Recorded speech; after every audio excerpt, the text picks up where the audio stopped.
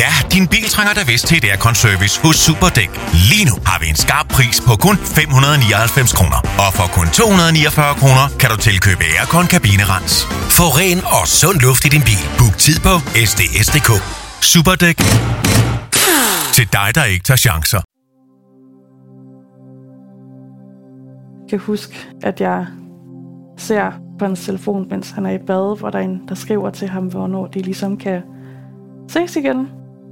Og så lige så snart han ligesom kommer ud fra bad, og så er han bare sådan, hvornår skal du egentlig arbejde igen? Og jeg kan bare huske, at det var bare sådan den mest nederen følelse.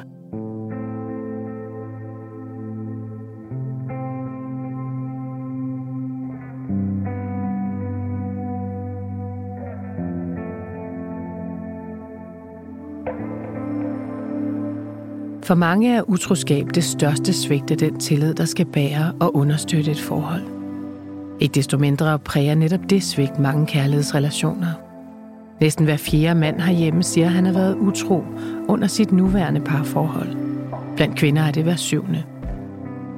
Utroskab har mange former og mange årsager, men fælles for dem er, at der altid er en anden, en utro og en bedraget. Og det er de bedragede, vi skal høre fra nu. Mit navn er Anne-Sophie Allerup, og i denne 3. sæson af podcastserien Skyggekvinder vil jeg undersøge utroskaben fra ægtefællens eller den faste partners synsvinkel. Samtalen, du skal høre i dette program, er kvindens egen beretning. Navne og fakta kan være ændret af hensyn til virkelighedens personer.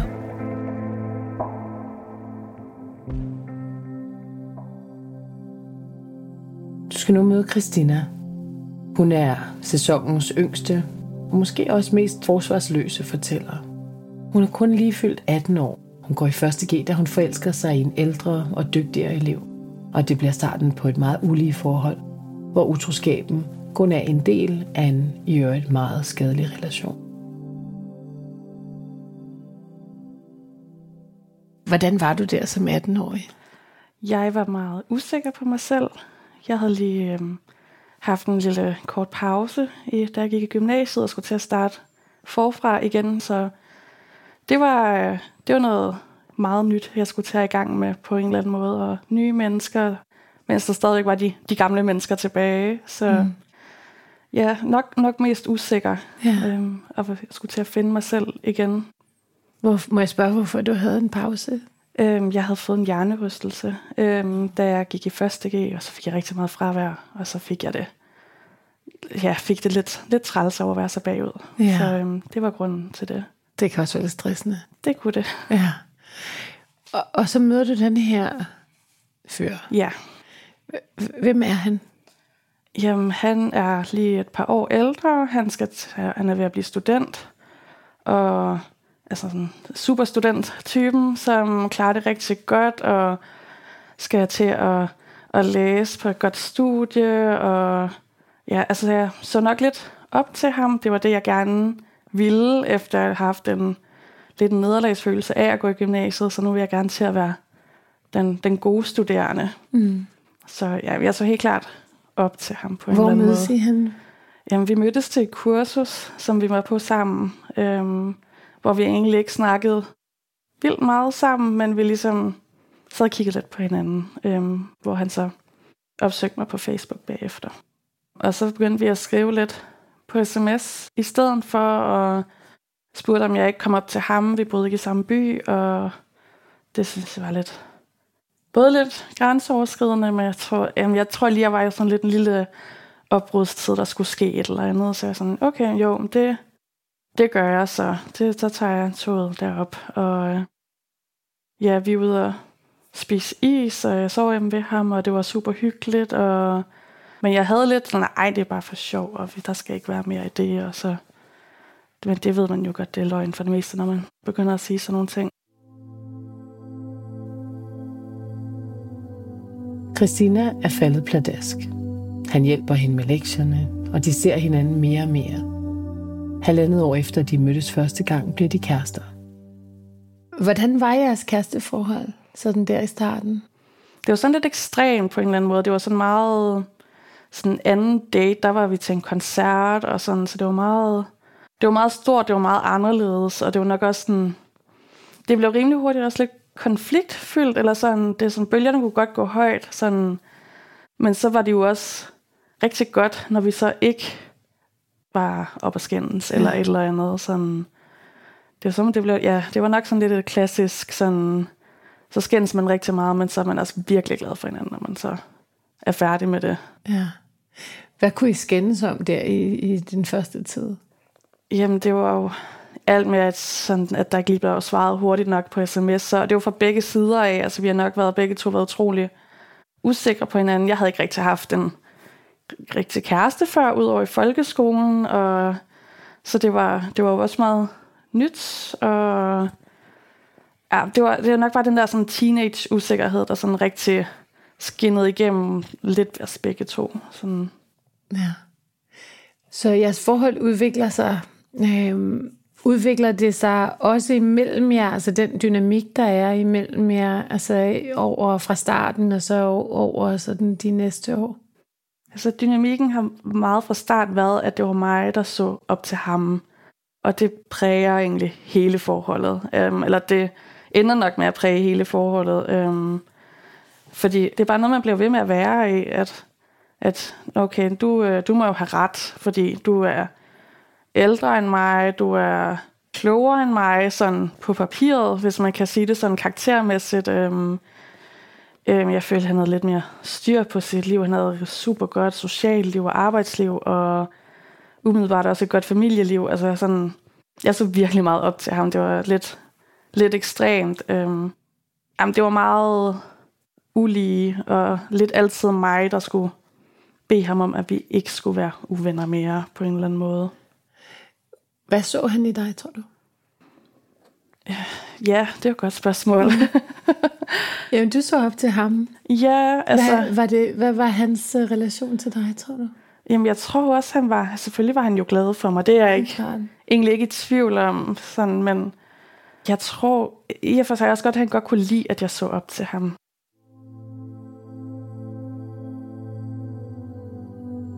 Konflikterne imellem parret tager til. Jalousien er gensidig. Men det er ikke de samme regler, der gælder for Christina og for hendes kæreste. Jeg måtte ikke skrive med folk med det modsatte køn, og jeg endte faktisk også med at miste alle drengevenner i løbet af det første halve år af vores forhold. Fordi det kunne han ikke lide meget. Altså, når jeg var i byen, jeg skulle sige, hvor jeg var, hvem var jeg sammen med, hvornår tog jeg hjem, og hvornår var jeg hjemme, og altså sådan meget på minuttet, og hvis jeg ikke lige havde skrevet, hvor jeg var henne, altså, så er det jo nærmest sådan dagen efter, sådan, okay, hvor var du så fra det her tidspunkt til det her tidspunkt? Jeg sådan, ja, det ved jeg jo ikke, jeg har nok været mega stiv, altså sådan det... Så sådan lidt afstandskontrollerende? Ja, men hvor de samme krav jo så ikke har været den modsatte vej, eller hvis jeg prøvede med det samme, så var det bare for meget, eller sådan, stoler du ikke på mig, agtigt, sådan. Ja. Og hvornår får du første gang en mistanke om, at han faktisk, på trods af, at han er kontrollerende og jaloux, er dig utro? Jeg tror først, det er, når vi er flyttet sammen. Fordi det var meget intenst, når vi var sammen ellers, fordi det kun har været i nogle weekender.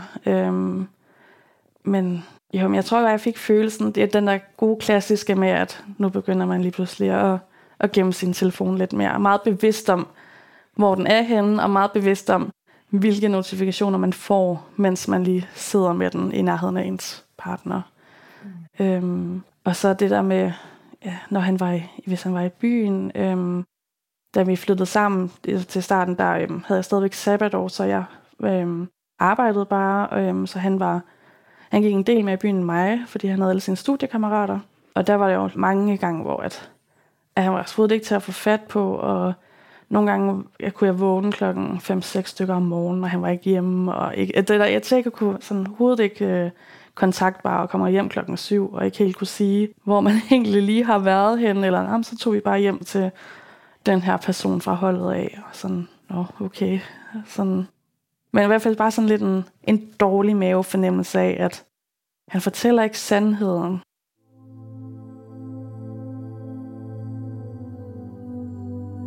Christina har en mistanke om, at hendes kæreste har noget kørende bag hendes ryg. Men det er svært at konfrontere ham på grundlag af en dårlig mavefornemmelse, så hun siger ikke noget. Men i dag ligger hans telefon frit fremme, og så beslutter hun sig for at se efter selv.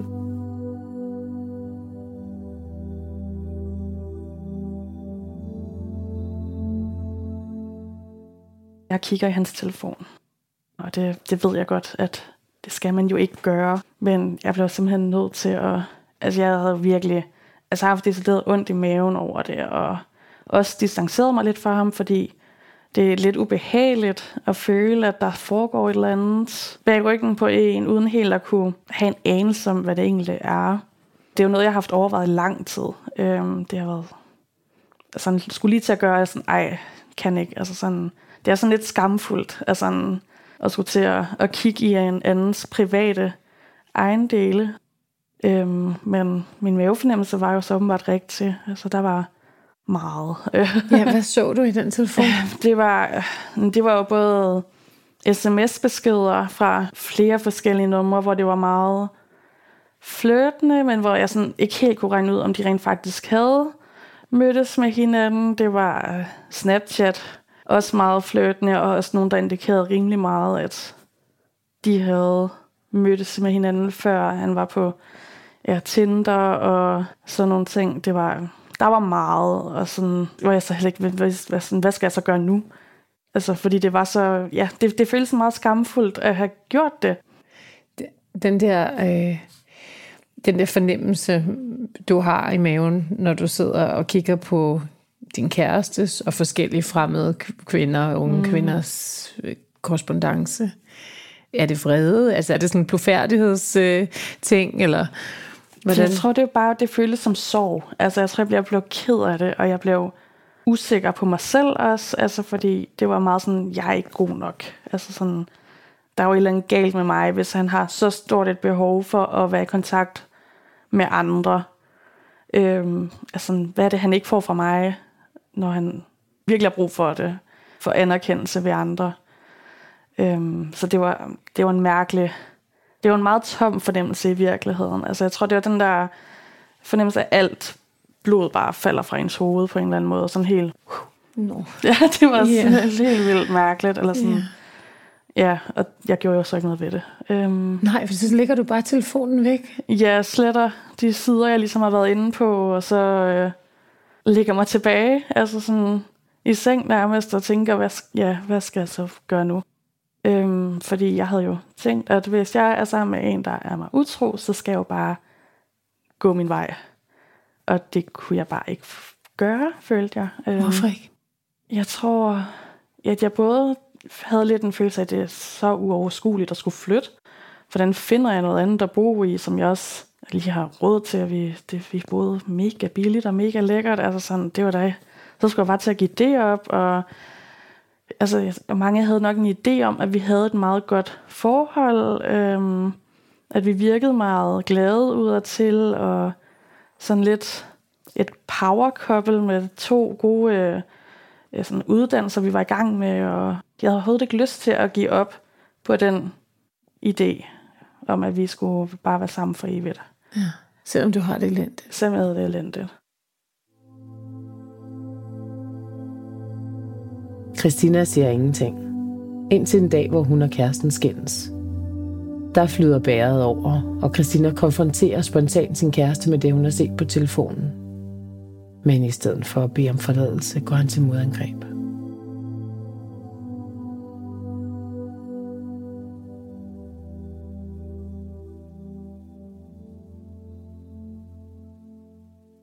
Han bliver virkelig sur på mig, fordi jeg har kigget hans telefon. Og så handler skænderiet jo lige pludselig om det. Og det er ulovligt, og han kan melde mig til politiet, og alt sådan noget. Og det var hans reaktion på det. Hans umiddelbare reaktion. At det var han, jeg blev så vred på mig, og ligesom var klar til at gå fra mig, fordi at jeg havde ligesom brudt den grænse ved at kigge i hans telefon. Og så det ender jo egentlig med at være mig, der skal bede ham om at lade være med at gå fra mig. Altså, det er helt vildt mærkeligt og sindssygt at sige. Altså, det blev i hvert fald fordrejet om på mig, at det var mit problem på en eller anden måde. Og også da vi så egentlig senere sådan prøvede at skulle snakke om, sådan, hvordan får vi det til at stoppe med det her. Altså sådan, der var han jo sådan, jamen det var jo mig, der ikke gav ham nok kærlighed, så det blev han jo nødt til, at det havde han brug for. Så blev han jo nødt til at få det andre steder fra, det lyder så bizarrt at sige højt, altså sådan, men den købte jeg jo bare på en eller anden måde, fordi den kom jo lidt ind i min usikkerhed i, jamen så har jeg jo bare ikke været god nok. Christinas kæreste fortsætter med at være hende utro. Hver gang får hun at vide, at det er hendes egen skyld. Og der tegner sig et mønster, hvor han angriber og hun undviger. Jeg spørger Christina, hvorfor hun finder sig i det. Jeg føler mig bare som det mindste menneske i sådan nogle konflikter.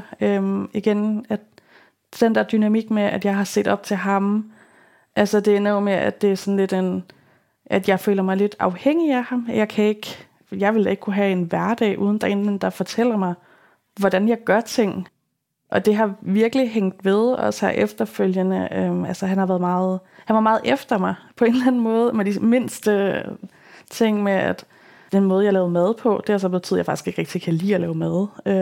Især ikke, hvis der er andre mennesker i rummet ved mig på samme tid. Altså nogle helt latterlige små hverdagsting. Men prøv at give et eksempel, hvordan efter dig? Jamen, så rører jeg forkert i en skål, eller putter et forkert krydderi i, som jeg godt kan lide, men som han måske ikke var så vild med, eller virkelig sådan, bare rører forkert i nogle ting, eller ikke rører nok, eller så rører jeg for meget, eller sådan helt ned i småtingene på en eller anden måde, hvor jeg sådan bare, så kan jeg jo bare ikke finde ud af at lave mad, altså sådan, og så må jeg jo bare lade være med det, og ja, meget den følelse af, at det kan jeg jo bare ikke finde ud af, og jamen, så kan jeg jo ikke flytte fra ham, fordi så får jeg ikke noget at spise. Altså sådan. Det var meget den, altså sådan alle mulige små ting hele tiden. Men så samtidig med, hvor han var meget god til at rose mig for andre ting. Så det var det der med, at jeg blev lidt afhængig af altså hans anerkendelse, når jeg så gjorde noget, der var godt på en eller anden måde. Når I havde jeres konfrontationer, var du bange for ham, eller hvad var det, der gjorde, at du ligesom veg tilbage fra at konfrontere ham? Nogle gange blev jeg bange for ham. Han kunne godt blive fysisk. Vil jeg kede af det. Jeg prøvede at blive skubbet ud af vores lejlighed. Altså sådan låst ude, stå i opgangen. Og det er, igen, det var bare ydmygende. Fordi så er der lige pludselig andre indblandet i vores konflikt på en eller anden måde. Altså, der kunne komme nogen og se det. De har jo nok også godt kunne høre det. Det var en gammel lejlighed. Ja. Men lige så ville jeg jo bare være der. Altså sådan, han har haft sørget for godt, så jeg kunne komme ind i min lejlighed, når jeg kom hjem fra byen, hvis jeg ikke lige har kunne sige, altså har svaret, hvor jeg har været inde, for jeg har haft det sjovt. Altså sådan, jeg har jo ikke lige haft min mobil op og sådan noget. Sådan lidt for det til at give mig et selvbillede af, at jeg var skængrende sindssyg. Altså sådan. Og det var sådan lidt, sådan at jeg bare var syg i hovedet, og virkelig burde indlægges på psykiatriske skadestue med det samme agte, og han ville glædeligt køre mig derud-agte. Sådan meget lunefuldt humør. Så det var, Det har jo været helt vildt hårdt at være i. Igen også fordi jeg bare var alene i det. Jeg fortalte det jo ikke til nogen.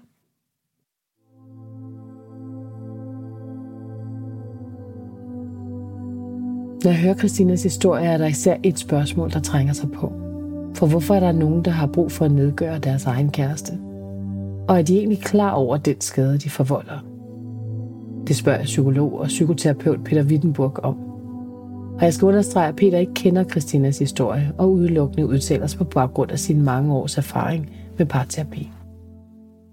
Det første, jeg vil spørge dig om, Peter, det er, når man nu har fundet en kæreste, hvordan kan det så være, at folk ikke er søde ved den kæreste, de nu har fundet? Ja, det er et utroligt godt spørgsmål. Altså, og til det, så er jeg faktisk nødt til at lige sige, hvordan vi for det meste ser parforholdsproblemer. Nu siger jeg for det meste. Vi ser det som en manglende personlig udvikling. Vi ser det ikke så meget som manglende kommunikation. Det ved jeg godt, det er det, man ofte siger. Men det er manglende personlig udvikling, ikke?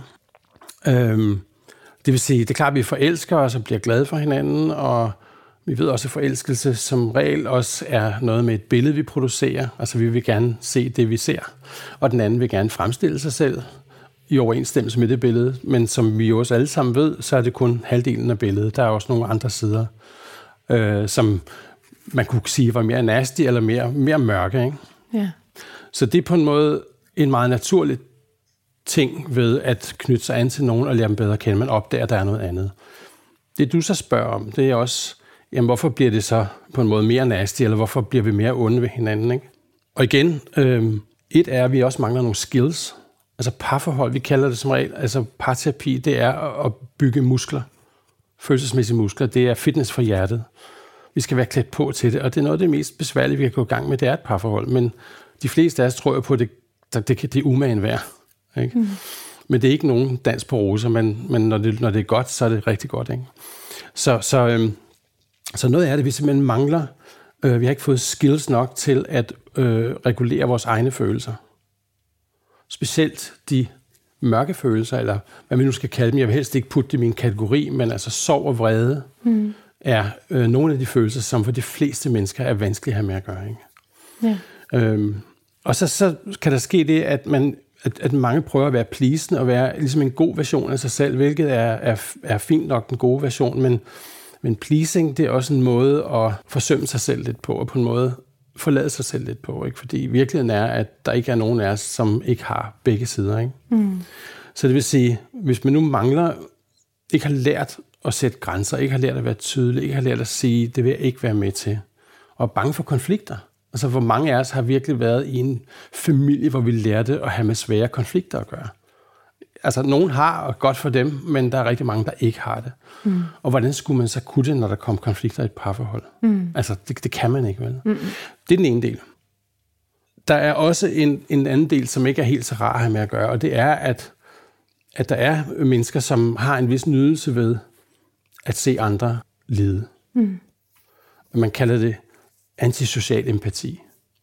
Altså empati i sig selv er en neutral ting. Det er bare vores nervesystem, der er god til at aflæse andre mennesker og sætte sig ind i, hvordan de har det. Ikke? Men når den bliver brugt til at trykke på andres knapper, så er det jo faktisk ondskabsfuldt. Ja. Og det findes også.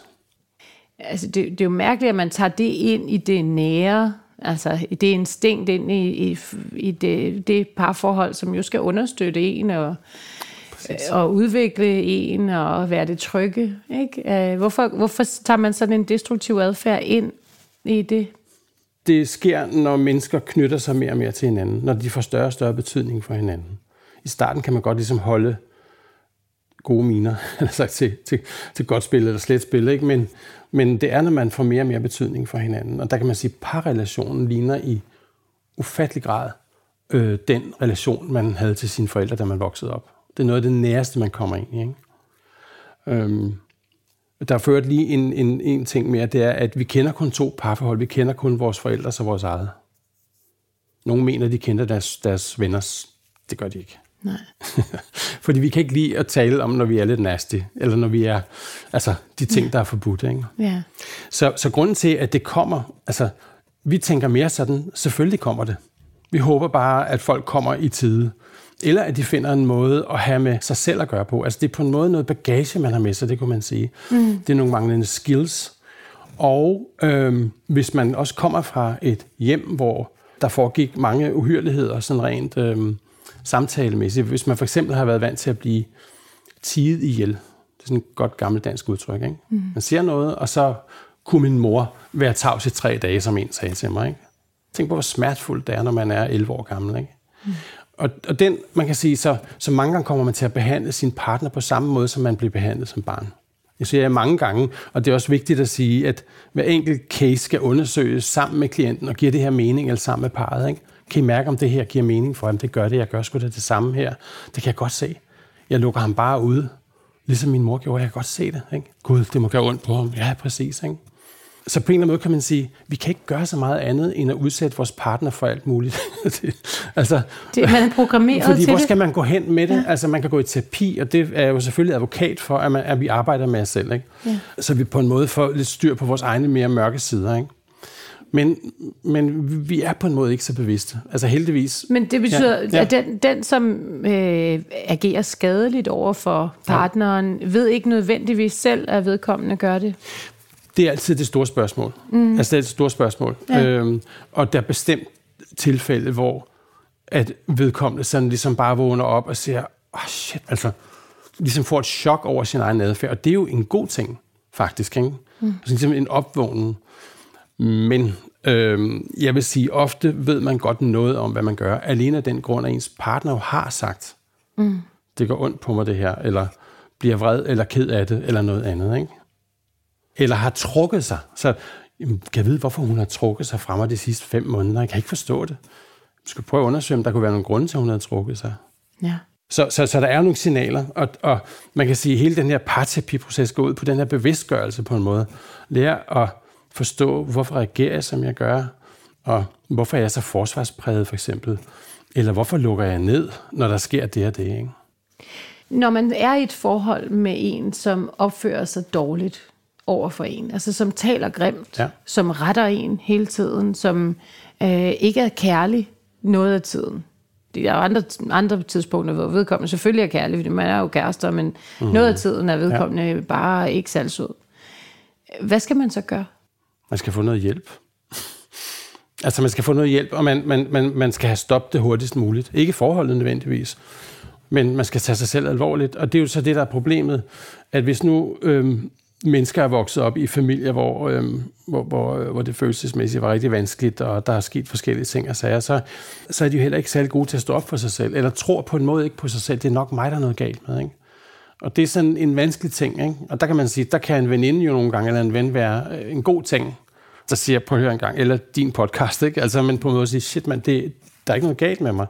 Jeg har de reaktioner, ikke? Jeg har nogle følelsesmæssige reaktioner, jeg bliver ked af det, bange og vred, og jeg kan ikke lide den måde, han eller hun taler til mig på. Men jeg vil sige, man skal stoppe det hurtigst muligt, få noget hjælp til det. Lidl. Super meget til din hverdag. Få for eksempel 280 gram dansk kyllingebrystfilet, en 20'er. Eller Buco flødeost, en 10'er. Download Lidl Plus og få en 2-pakke pålægschokolade, 24 kroner, spar 19%. Gælder til og med lørdag. Vi vender tilbage til Christina nu. Efter at have fået at vide igen og igen, at hun aldrig vil kunne klare sig selv, har hun efterhånden mistet alt selvtillid. Men så tager hendes kæreste på en længere rejse, og stik imod forventningen, så nyder Christina at være alene.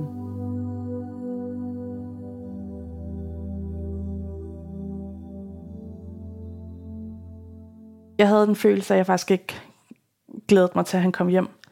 Og det var på trods af, at han havde været væk i 3 måneder. Men jeg talte sådan ned på den dårlige måde, til han kom hjem. Altså sådan, jeg havde det virkelig godt, så, da jeg var alene.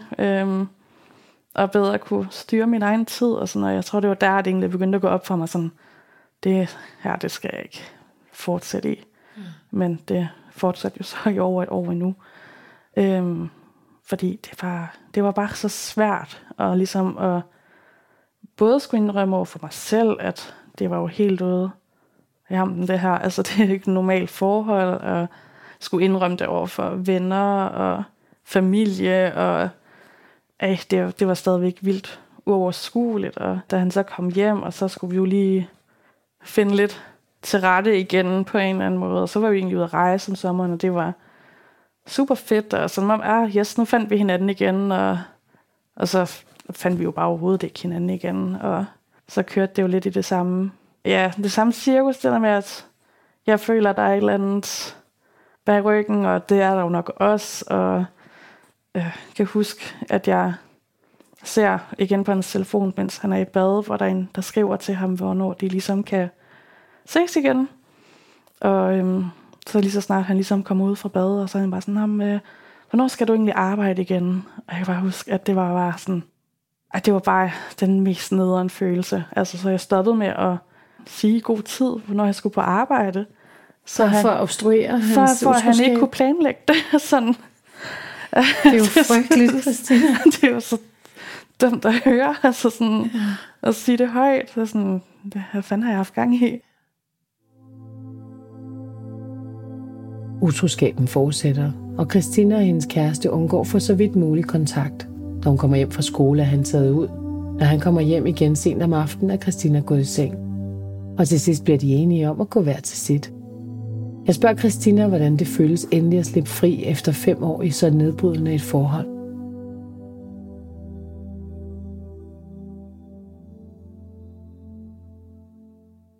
Jeg tror faktisk, jeg var lettet. Jeg havde jo aldrig nogensinde troet, jeg sådan skulle slippe væk, for det var den følelse, jeg havde, at jeg skulle slippe væk derfra. Jeg følte mig totalt fanget, også fordi, at han jo havde været så kontrollerende, og jo egentlig nærmest gik og var lidt bange en gang imellem, og sådan ikke lige vidste, hvordan han ville reagere på ting. Så nu tænkte jeg, yes, nu er jeg jo så sluppet væk. Tit så, når man kommer ud af sådan et forhold, så er det lidt ligesom, at der skal gå sådan en periode, lidt ligesom en dykker, der skal sidde i sådan en klokke der, hvor man sidder og vender sig til et andet tryk, kan man sige. Ja. Hvordan havde du det i sådan i fasen efter, at I havde været sammen? Jamen, det er meget ironisk, så blev jeg jo ved med at se ham lidt en gang imellem, fordi jeg tror stadigvæk, jeg havde brug for den der anerkendelse på en eller anden måde, eller bekræftelse i, at jeg følte, jeg var jo på en eller anden måde dybt afhængig af ham, men jeg begyndte jo også at føle mig sådan lidt, nu vil jeg også gerne snart være helt fri på en eller anden måde. Så det var meget blandet fornemmelser, og så der var lige sådan en lille uge, altså 4-5 dage, hvor jeg så egentlig prøvede at lade være med at kontakte ham, og han kontaktede heller ikke mig. Og så var det, han skrev, at han var begyndt at se en eller anden, fordi jeg havde jo ikke skrevet til ham i de der 4 dage. Altså jeg var sådan, det var sådan, der ændrede mine følelser sådan, så virkelig, og til at bare blive sådan tilfreds, for det havde jeg jo egentlig ikke følt så meget inden på en eller anden mærkelig måde. Det havde været mere andre følelser, men så blev jeg vred og sådan. Og virkelig tænkte, hold nu kæft. Altså, hvor jeg både tænkte, at det er da egentlig lidt trist for ham, at han ikke kan være alene på en eller anden måde. Fordi det er jo meget fra, både fra forhold til forhold, og så sådan, det er simpelthen den dårligste undskyldning, jeg nogensinde har hørt. At fordi jeg ikke har skrevet til dig i 4 dage, så bliver du nødt til at finde den anden.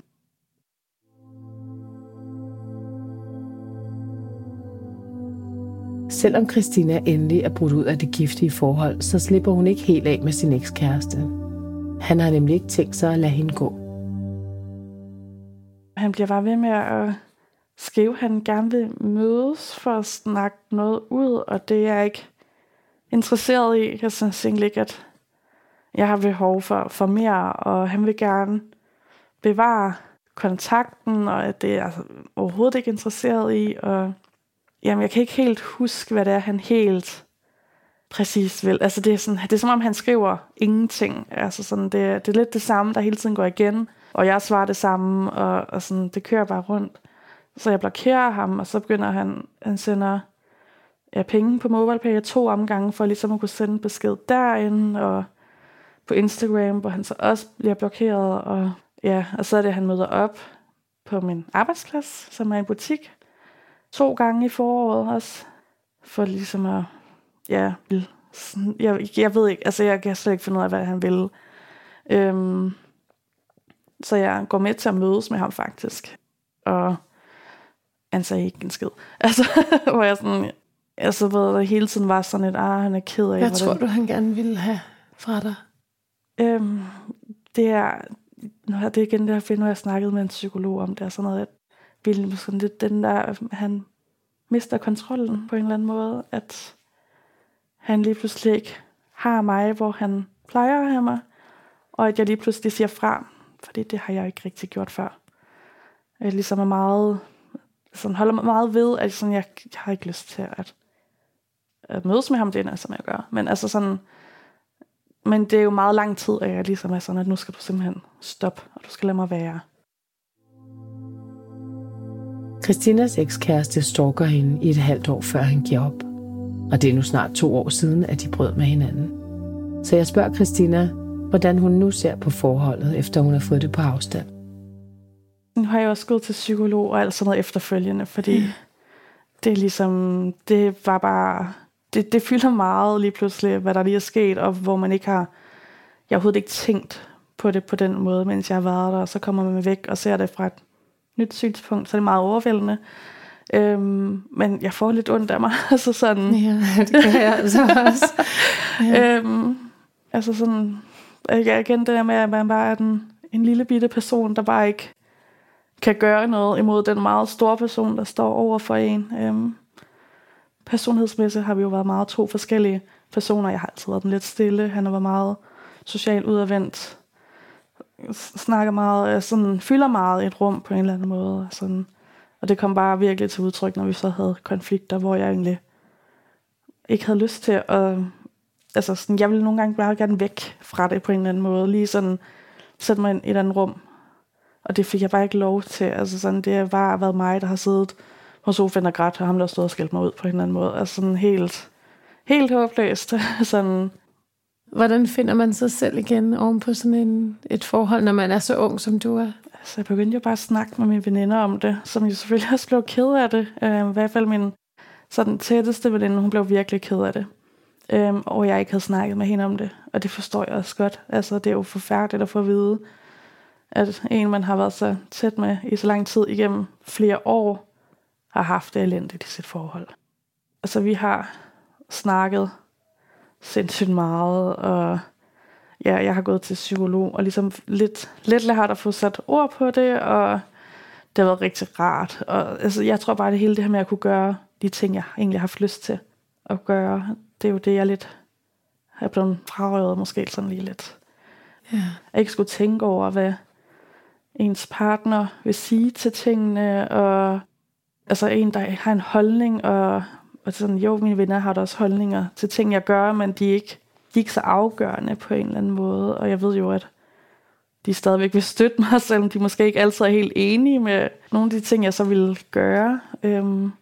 Ja, så jeg tror bare, det er jo det med at føle sig lidt fri igen, og så alligevel ikke helt fri, fordi man så stadigvæk havde en masse bagage i lang tid, som jeg ikke lige helt vidste, hvad jeg skulle gøre med, og som jeg heller ikke helt vidste, at jeg faktisk havde på en eller anden måde. Ja, ja, for det er jo din første erfaring. Ja.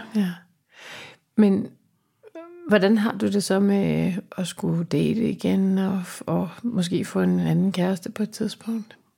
Jeg har ikke holdt mig fra det, men jeg tror bare, jeg kan godt mærke den her sådan lidt ligegyldighed, eller sådan, jamen, hvis det så er sammen med andre, så er det jo bare sådan, det er på en eller anden måde. Det kan jeg jo ikke styre, og den her konfliktskyhed, den fylder stadigvæk meget, og ja, altså, jeg synes, det er lidt svært med dating. Jeg tror, at jeg har lidt en idé om, at hvis de vil være utro, så gør de det. Altså sådan, så er det ikke noget, at jeg som en partner kan være med til at stoppe. Selvom man siger jo godt kan det. Altså, man kan jo godt snakke med hinanden, hvis man er utilfreds med ens sexliv eller et eller andet. Det kan man jo snakke sig ud af og finde løsninger på, men jeg tror nok bare, jeg har en idé om, at det hjælper alligevel ikke noget. Altså, hvis de vil, så gør de det.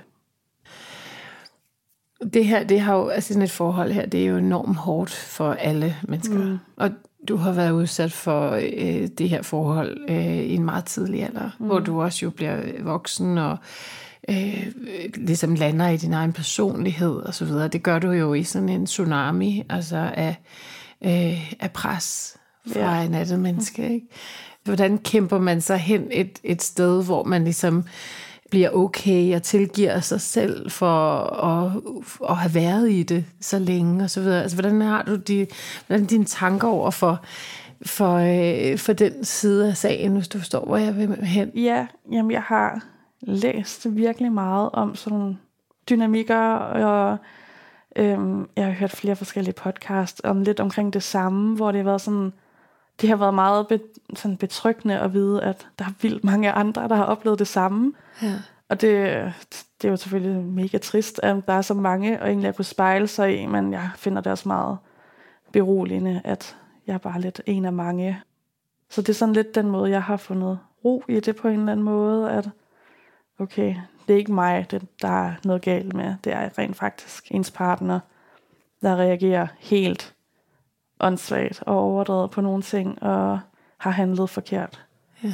Den der følelse af skam, altså den har fyldt så meget. Den her skam, den går jo igen hos mange, som har siddet i din situation. Kan du prøve at identificere, hvad det er, man skammer sig over? Jamen, jeg tror, det både var en skam over, at jeg ikke har været god nok, og det var en skam over, at jeg så ikke kunne finde ud af at gå fra ham, og den, i hvert fald den der skam med, at jeg ikke kunne finde ud af at gå fra ham, den blev bare ved.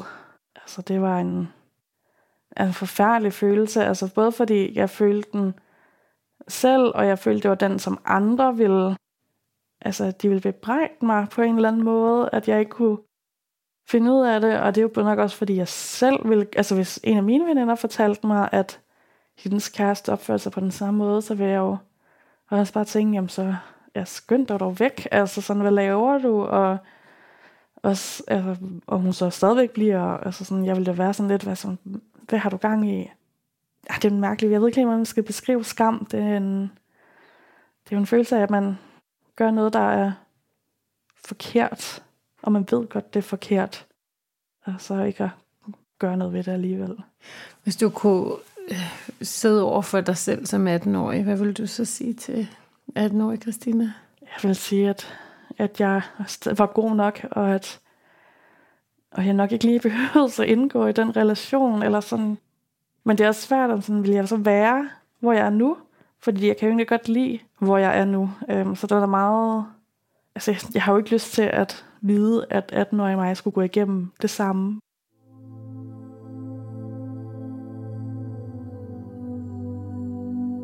Christina har gjort alt, hvad hun kan for at undgå nogensinde at skulle se sin ekskæreste igen. Hun har blokeret ham på samtlige medier, men så sker der alligevel sidste sommer, at de to støder ind i hinanden i Djurs sommerland af alle steder.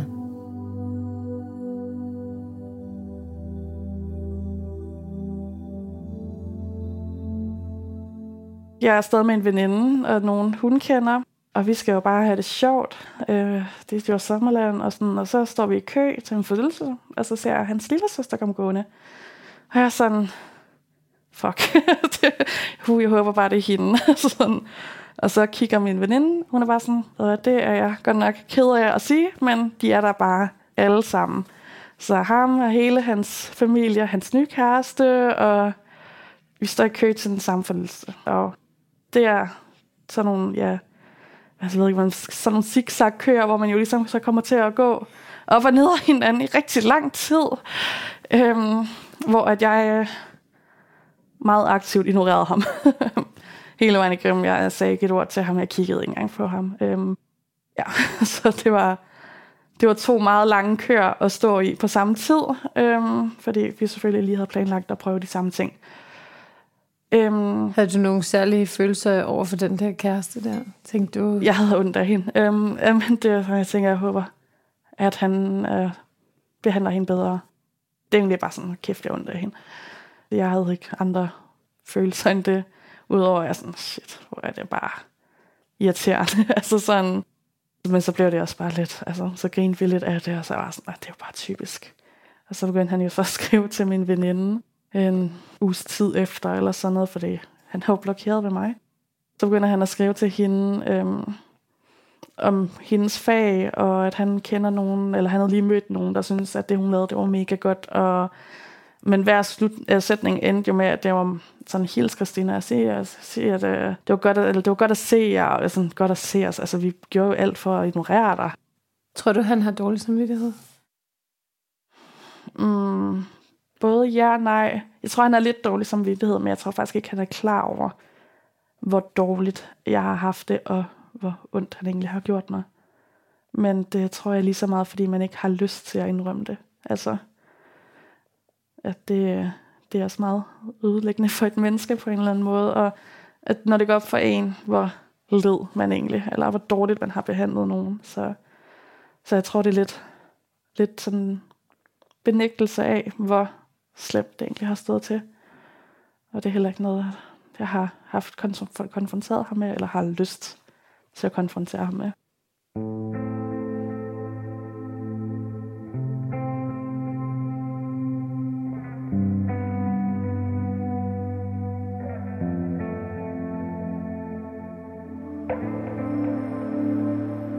Vi forlader Christina her. Hendes historie er et barsk vidnesbyrd om, hvor sårbare og forudsætningsløse vi er i det første møde med kærligheden. Og en påmindelse om, hvor vigtigt det er at råbe op og bede om hjælp, hvis den du elsker behandler dig dårligt. I næste uge skal du møde Torben. Han er sæsonens første mandlige fortæller. Og da hans kone sexsnapper med en anden, føler han sig i den grad ramt på sin maskulinitet. Jeg kan egentlig godt forstå hende, men jeg har ikke kunne forstå, hvorfor han skulle have lov til at følge med i vores liv igennem 3,5 år. Altså jeg ville hellere have haft, at hun havde knaldet med 20 forskellige, og det var det, og hun aldrig havde fået deres nummer. Og så taler jeg igen med psykolog og parterapeut Peter Wittenburg om, hvorvidt det er mere skamfuldt for mænd at være udsat for utroskab. Det er et godt spørgsmål, og noget af det, som vi gør meget ud af på vores lille institut her, det er jo, at vi tager alt det her med kønsforskelle og mænd og kvinder med adskillige kilo salt, ikke? Fordi der er sådan en tendens til, at man gerne vil biologisere alting, og vi synes ikke rigtigt, at det holder helt. Men det er klart, at når en mands kone er ham utro, så falder hans verden sammen, som han kender den. Vi høres ved i næste uge. Og lige nu, der leder vi efter skyggemænd. Så er du en mand, der har oplevet at være den skjulte affære, så skriv til skyggekvinder@podimo.com.